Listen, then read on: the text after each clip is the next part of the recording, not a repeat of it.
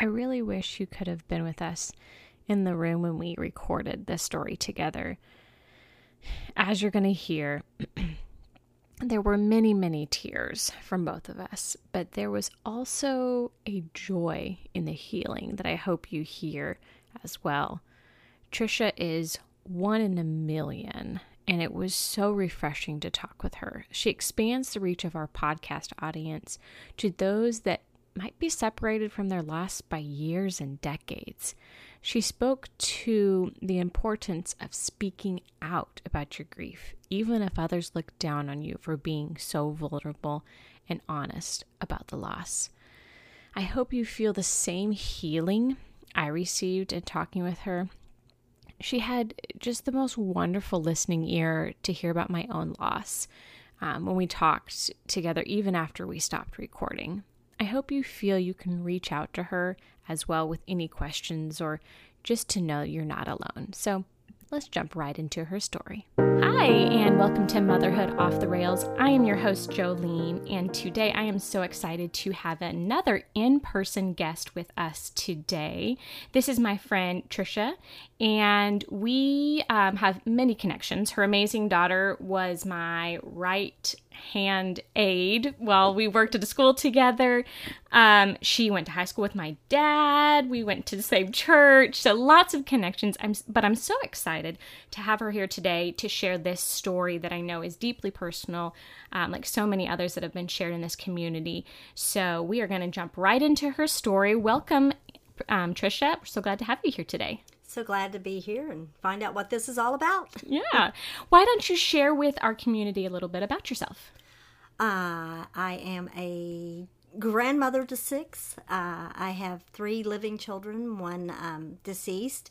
I am not working right now, but I have worked through the years mainly doing the healthcare field. I never got my RN, but registered nurse. I never finished that, but I always worked in the healthcare field until I begat motherhood. And that is a whole job in itself. The same question we start with everybody.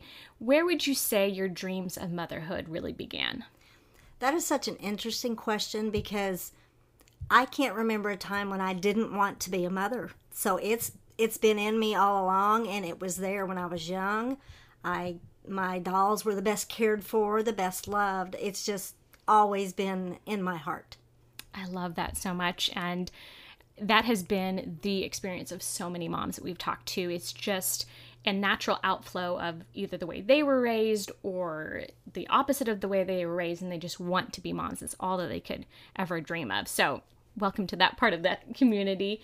There is always a point in those dreams of motherhood where there's a discussion with your spouse and how many kids, when do we want to have kids? So what did that look like for you? Well, my husband was a tad younger than me, so he wasn't gung-ho on lots of kids, but I always knew I at least wanted 2. My dreams were a boy and a girl, in that order. But God had other plans, had a few more than that, but that's okay. The main question that kind of gets the ball rolling to start your story is, where did you feel your dreams of motherhood really go off the rails? Well, probably when my son died, because I just didn't know who I was, what I was going to do, what was happening, and it was not during the funeral, but during that morning time that I even found out I was pregnant again. So I knew God had a path, and I just had to wait there and see what it was. It kind of got off to a rocky start. I had a tubal pregnancy, and I didn't even see that listed as something in today's things. I think it might be called something else. But anyway, the baby formed outside in the tube. So I ended up having to have that dismissed, or I don't even know what you call it. But anyway, I didn't make it. And then I think in that same year, I had a miscarriage. So I was like, oh my goodness, I'm not sure what's happening with my body here. Had to accept that it might not be in the cards for me. But then I think the following year, I got pregnant with my son. And all of that went smoothly for the most part, while he was in womb. I didn't have any problems per se with him, but when I got about 7 months, I had a military doctor, so because my husband was in the Navy. I don't recommend that, but anyway, for me, that wasn't good. I kept asking him questions like, because I was a first-time mom. I didn't know. I knew what you were supposed to feel, but I kept asking him. I was like, shouldn't I be feeling movement or more movement or something? And they didn't do ultrasounds back then, not unless it was requested. So I just went with the doctor telling me, oh, his heart rate's fine. So that was that. And he did do good. I mean, I didn't have any problems during the 9 months until he was born. So I had a good pregnancy the first time, and like I said, there weren't any obvious signs or symptoms of anything wrong other than I thought the baby should be moving more at 8 and 9 months. And then we went into labor. My water broke at home when we got to the hospital, and it was a long delivery, and I've been told it shouldn't have lasted that long. They should have intervened. But finally I did deliver. I had a 29.5-hour labor for my very first, which come to find out later on that was too long. It hurt me and the baby. But anyway, and then I had the baby boy, and he was born with bright red hair, like my granddaughter. But anyway, things were going okay.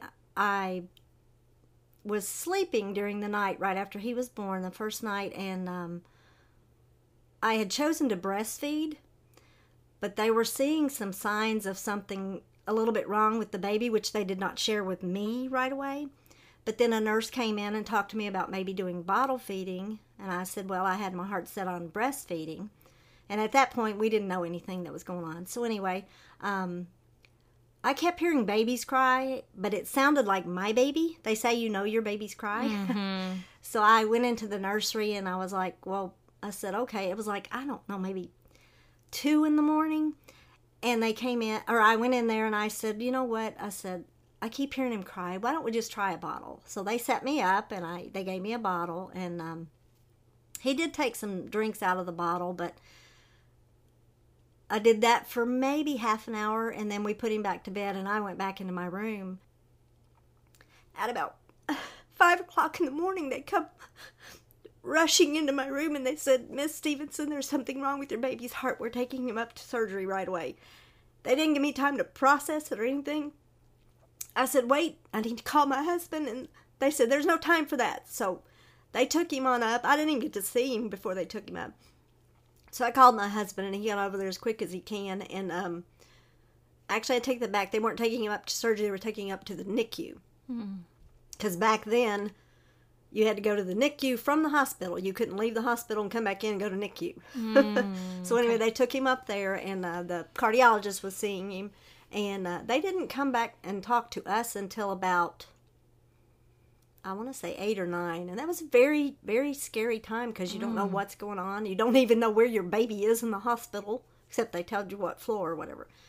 But at that point, we found out he had a very bad heart.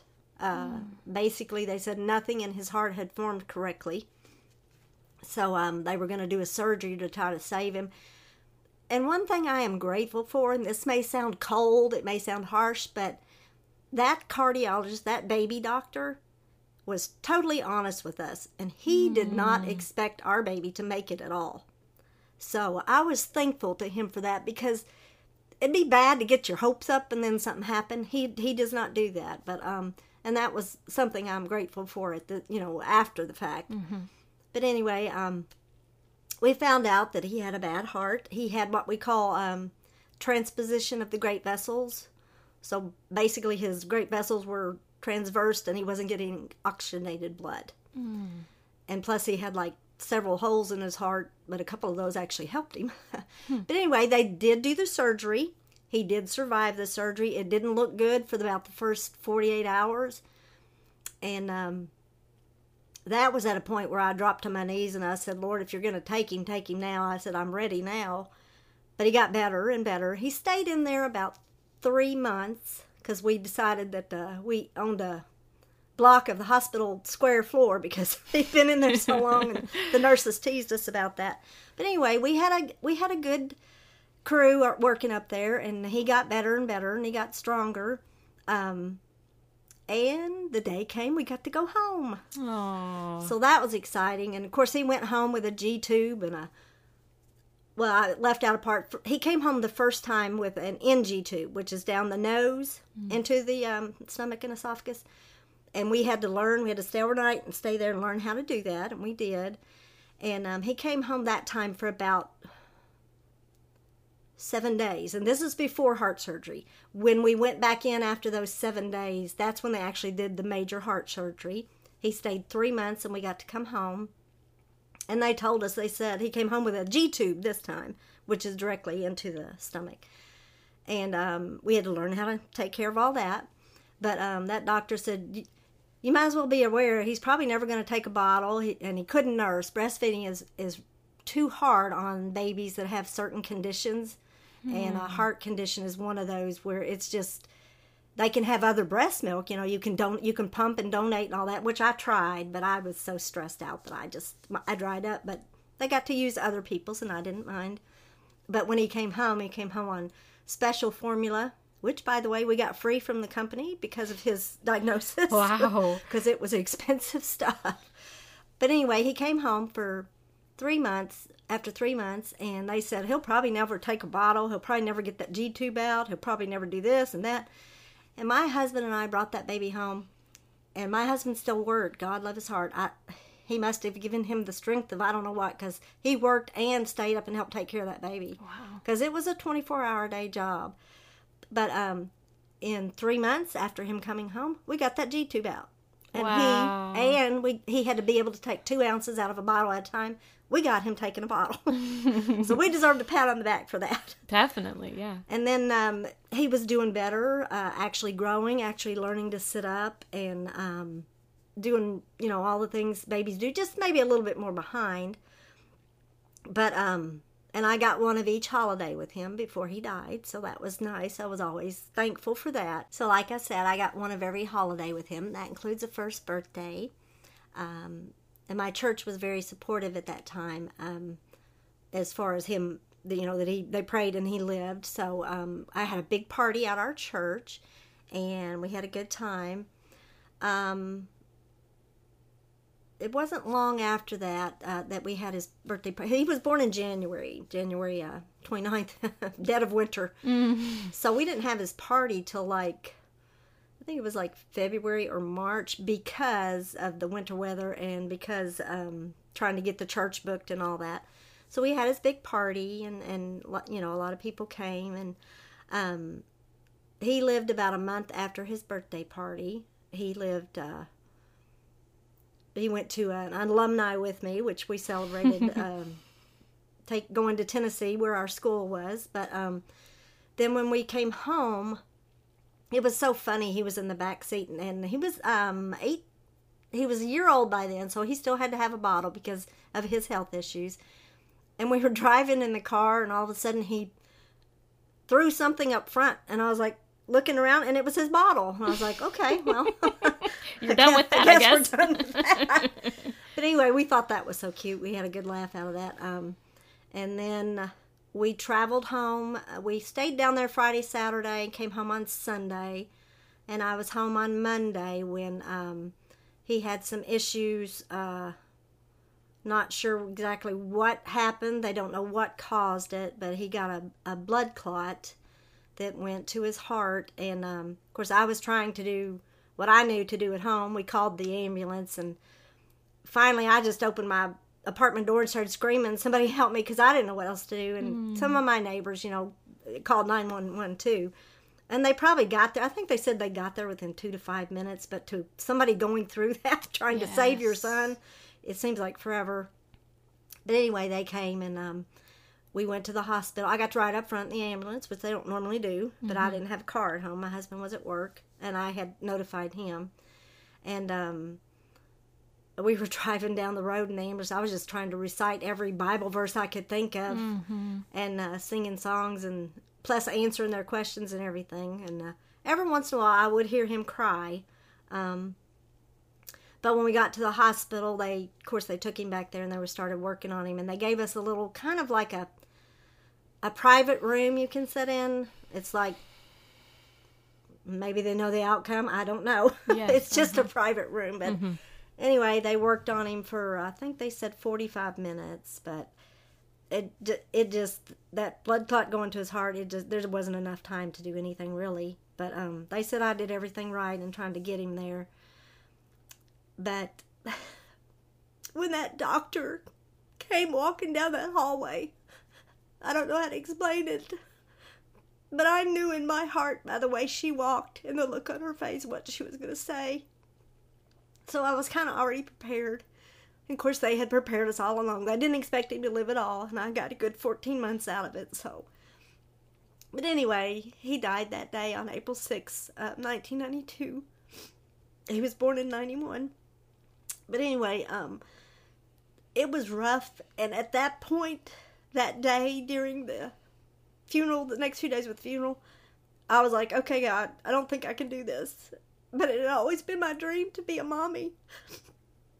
And so I was a little bit over it. But then, and I don't know about you people out there, but I encourage you to have a relationship with God, because that's all that got me through this. And he doesn't let you give up. If it's his dream for you too, he doesn't let you give up.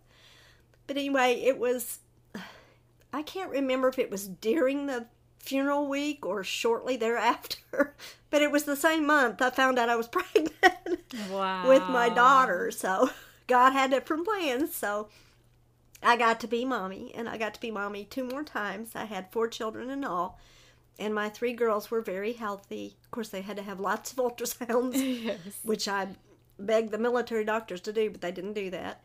And then their hearts are all fine. They did fine. And now I have 6 wonderful grandchildren. I mean, life just throws you curves, but it also throws you dreams and happiness. And the best thing in the world to me was being a mommy. That is even now, if I'm not working, I could go back to doing that. I love my babies. I love children.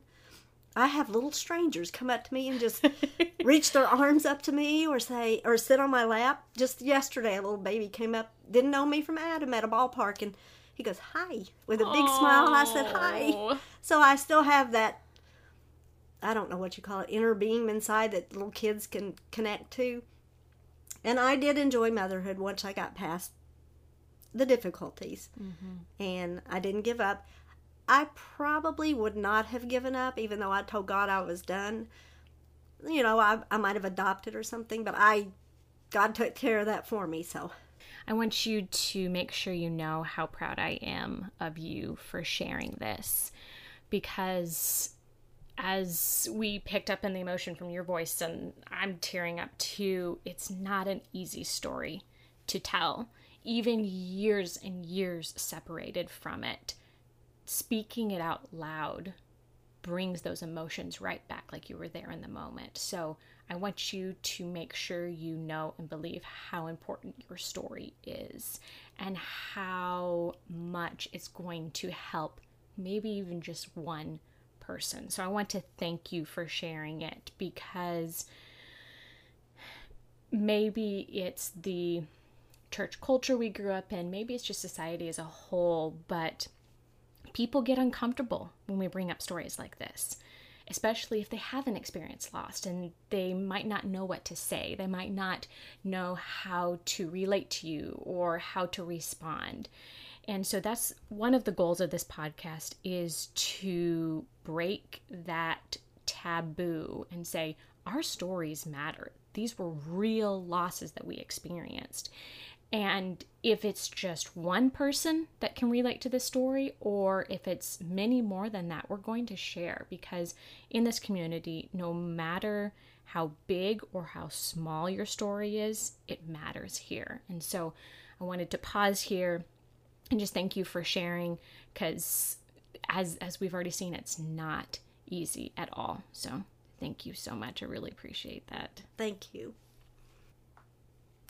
Through this entire story, there was obviously so much to process in the midst of it, in the midst of your grief, and just trying to figure out what the next steps were. And even 30 plus years separated from it, there's still a lot to process. So why don't you touch on how it was to process it in the midst of it and how you're processing it now? Well, I think in the midst of it, I was very aware that I was pregnant again. And your emotion, everything you feel, that baby feels. But I needed to grieve. And my way of grieving was talking about it, talking about him. And let me tell you, men deal with grief very differently than women. Do. They clam up, they don't talk. But I talked about it with everybody. And here's some word of advice. Don't be afraid to mention a baby's name or whatever. We love that. It carries on their memory, there's so many wonderful memories that we still want to share, and, it does us good to remember. But anyway, back to the question. I allowed myself to grieve. Like I said, I was getting bigger and bigger pregnant, and I didn't want my next child, which I got to find out was a girl because they did so many ultrasounds. I didn't want her to feel all of that on me, so I just had to keep giving it to God. That's all I can say is what got me through it, because grieving is hard even if you don't have another baby, growing inside you or coming next or whatever. So I allowed myself to feel what I needed to feel, but I didn't allow myself to linger in that and become depressed, and all of that is what I can say. And now that my children are grown and I stop and think about it and think about the memories, I allow myself those tears, that grief. I allow whatever emotion is coming up in me to play itself out, because now, I'm done with all that, and I can live through it now. Not saying I didn't then, but it's just a different way of doing it now. Yes. Yeah. I wanted to touch on something that you mentioned that I learned through this process. Back in the beginning of July is when I first recorded my story. And so that I wouldn't be hosting myself, my best friend, she was the host of it. And as I was talking, I wasn't able to refer to our miscarriage as the loss of a baby. And my friend stopped me and she said, you can call it a baby. You can give it a name. And that was such a relief. We ended up burying our baby, what I passed at 6 weeks, in the backyard. And I gave it the name Angel because it was just like this fluttering moment. And that was just like the first thing that came to me. So thank you for reiterating that and reminding us that no matter whether we lost our baby at, over a year, or it was just a tiny fetus at 6 weeks, it was still a loss. It was still a baby, and it was still a dream that we had to let go of. But it will always have that important name to us. So thank you for reminding me of that, because sometimes I dismiss it and I look at your stories and so many others and say, oh, mine was just at 6 weeks. It's, not as important. But what I'm reminding myself and so many other women in my same situation, that your loss matters. So thank you for reminding me about that. Always. At what point, either during this journey or afterwards, did you get help? Well, for the most part, like I said, I relied on God. I had a very strong relationship with God. But I had my sister. I had people I could talk to. I didn't go to a grief recovery group or anything like that at the time, or anything like that. But I had a support system. People that allowed me to vent, that allowed me to cry.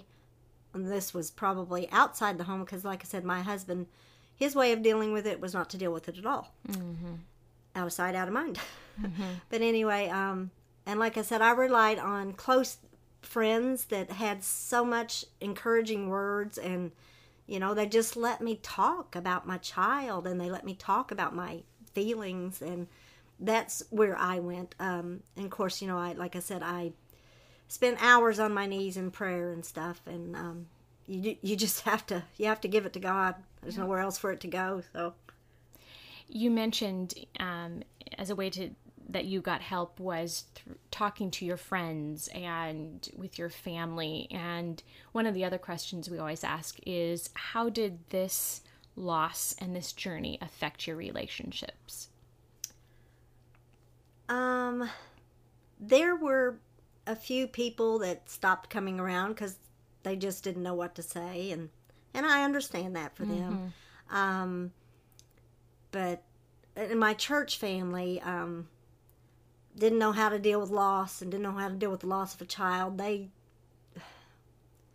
hate to say this, but they didn't know how to deal with it, so they just would smile and shake your hand or whatever. I didn't have a lot of visits from my church family, which I probably could have used, but outside the church, I still had my belief in God, and I still had my support system in friends and relatives and things like that.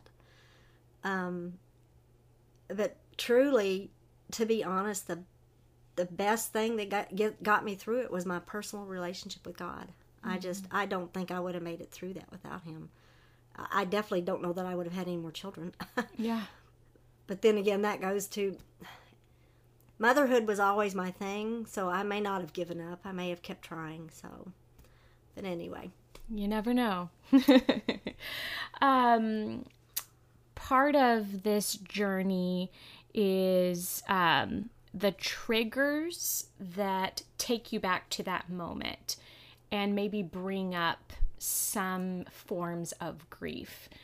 For example, one of my big ones that I still am struggling with is seeing a very pregnant mom with a toddler the same age as my son, because if I hadn't had miscarriage, I would be due next month.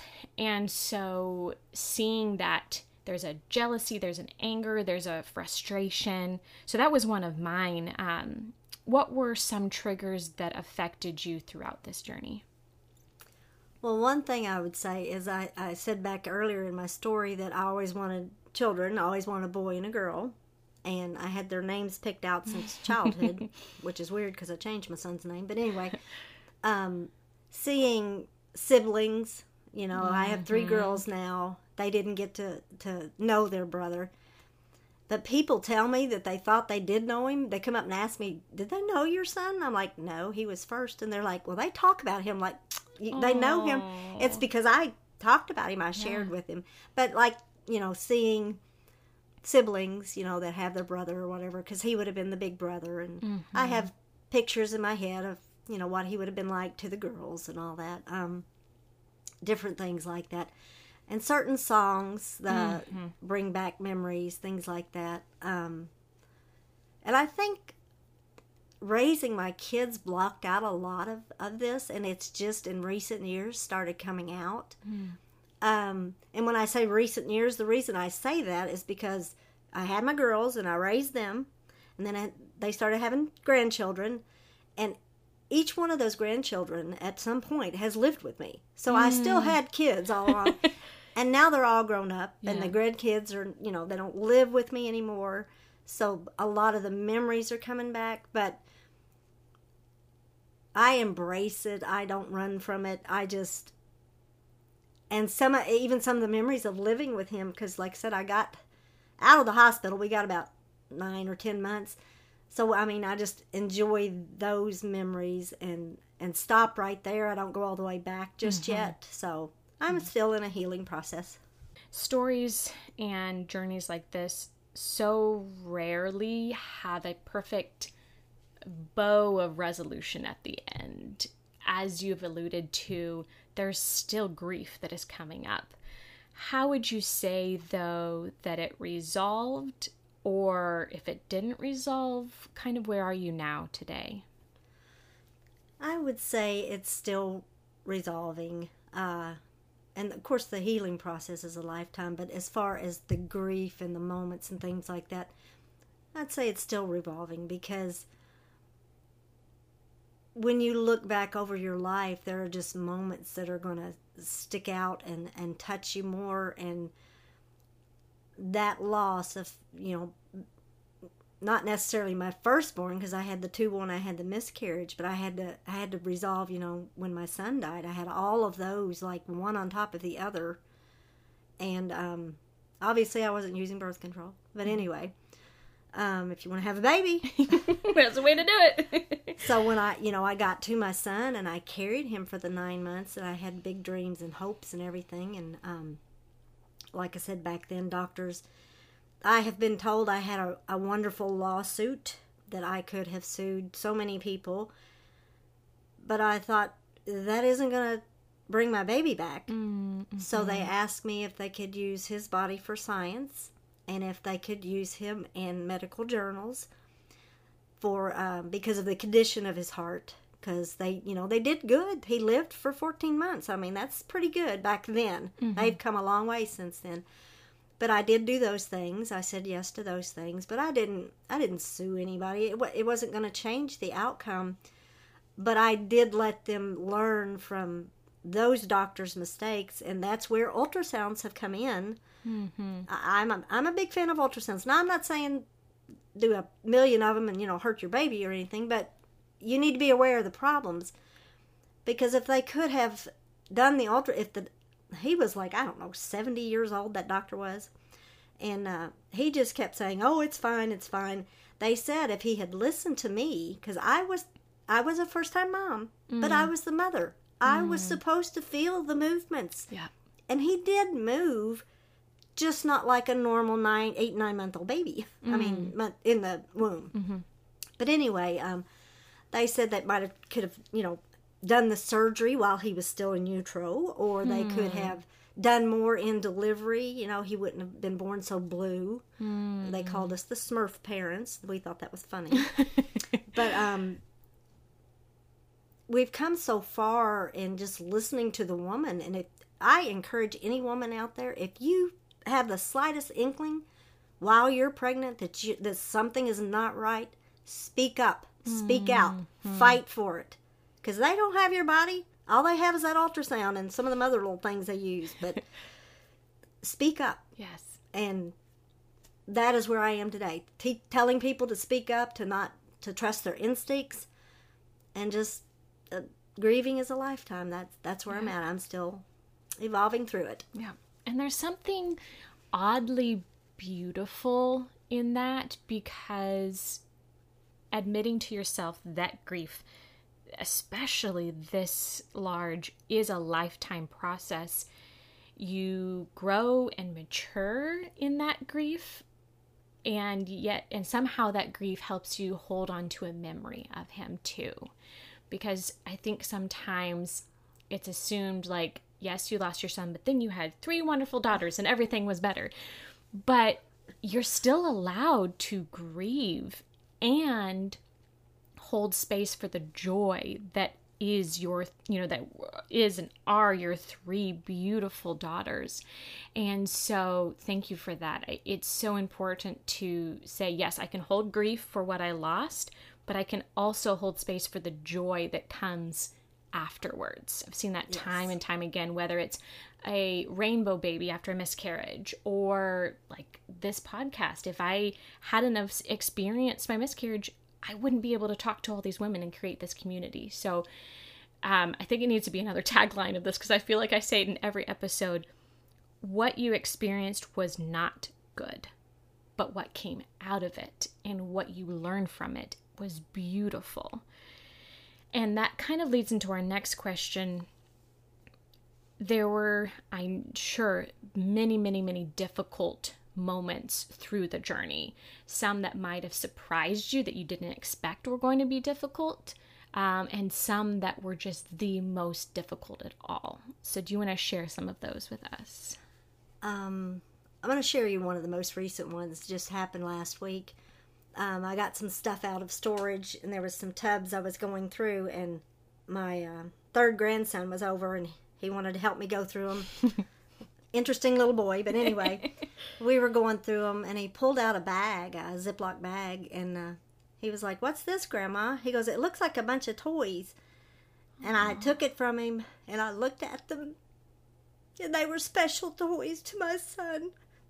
And he wanted to play with them, but I told him, I said, not right now. I said, these are special toys from your great Uncle Nick. I said, the little boy that Grandma lost. I said, maybe some other time. And I didn't realize I had kept them. It's been 32 years, 31 years, whatever. But anyway, he found those. And the other difficult thing for me was when my first grandson was born. He had to go into the NICU. He had to get a little help with oxygen and stuff. He did fine, and he got out of it within 24 or 48 hours. But anyway, that was very scary moments for me. But I wanted to be there for my daughter. And like I said, he did fine, but we got pictures. And looking at those pictures of him in that NICU, it just brought back so many memories and emotions. But then he did good. But I have a special bond with him. I have a special bond with all of them, but especially him, because he was the first boy born after my son died. So I kind of connect with him a lot. But I love them all. I have 3 of them. So I love them all dearly. But those are things that are happening now. Like I said, unpacking something, maybe looking at a picture of him that just, you forgot about that picture or that moment or something. Those are things that are hard now and will continue forever, I guess. And it just reminds us that it's okay that grief is a lifetime journey. There's nothing wrong with that. And so if someone listening to this is in a similar situation and lost a baby, many, many years ago, and you're still grieving, and maybe people are judging you for that, just know that in this community, your grief is real, no matter how recent or in the past it was. I want to say one more thing. For anyone that's going through this, allow yourself those moments that sneak up on you. Just feel them and go through them and enjoy your memory, because even if it's a miscarriage, that was a little life you planned on spending your life with. So just remember it and feel it. A new question that I'm starting to ask everybody is, how would you describe your motherhood journey in 4 words? Most wonderful time ever. Even despite the grief, and maybe because of the grief being part of it, it does make it so wonderful. Another question that I've added onto the list is, what would you say to your pre-off-the-rails self? So if you could go back to yourself as a young mother dreaming of having that boy and that girl and having the names picked out, what would you say to her? Just enjoy that dream and do what you can to make it real. It may change, it may take on a different picture, but don't give up. I wish science would let us do that, because there's so many things I would say to myself if I could. As we have said again and again, this journey is so up and down, and there's good days and there's bad days. But where would you say you are on a scale of 1 to 10 just today? Today, probably a 6 or 7. I'm not all the way healed, but I'm past the normal grieving part, and now I'm just playing different scenarios in my head. What if I had done this? What if I had done that? We're at that point now, and that's the part where you got to forgive yourself, and I'm still working on that. Because, when you do CPR at home on your kid, your child, and they still don't make it, that leaves a lot of guilt, thoughts, moments. Those may take a little longer than, just normal grieving. Yeah, definitely. Throughout this journey, what resources did you find most helpful that you could encourage other women with? Like I said, I had this dream from childhood of being a mother, and I wanted to see it through. And I did at times accept the fact that I may have to foster or adopt, or they have so many new opportunities that, we didn't really have back when I was getting pregnant. But do your best to let that dream come true, even if it's being the best aunt ever to your nieces and nephews. Just allow yourself to be in that moment for whatever you are given. Just try not to give up, Yeah. but keep the options open and let it happen.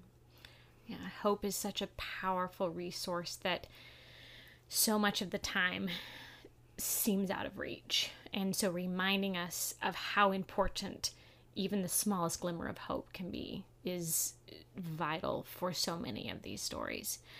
As we close, I just wanted to thank you so much, Tricia, for coming on here. And like I mentioned off air, you are one of a kind in sharing your story, because so many others in your situation, being so far removed from it, maybe wouldn't feel comfortable opening up and being so vulnerable. And so just like I have thanked all of the women that have done this and helped out with this dream, thank you.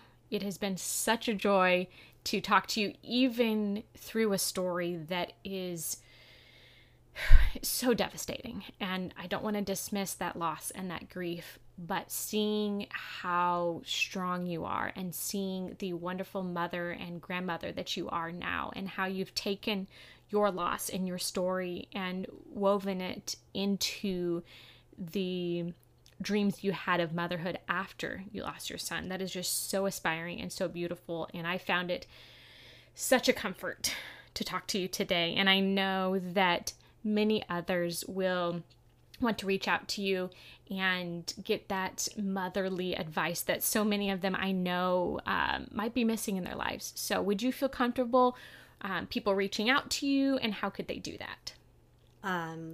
Yes, they can reach out to me. I don't have a problem with that. I have email. I have Facebook. Of course, you have to make sure I know you. We'll put it all in the show notes. We'll make sure people know how to reach But I out don't to you. mind at all. I would be happy to talk with anyone and share my story or listen to their story or whatever. Thank you so much. I'm so glad that you're here with us today, and I can't wait to see who your story reaches. So thank you. Me too.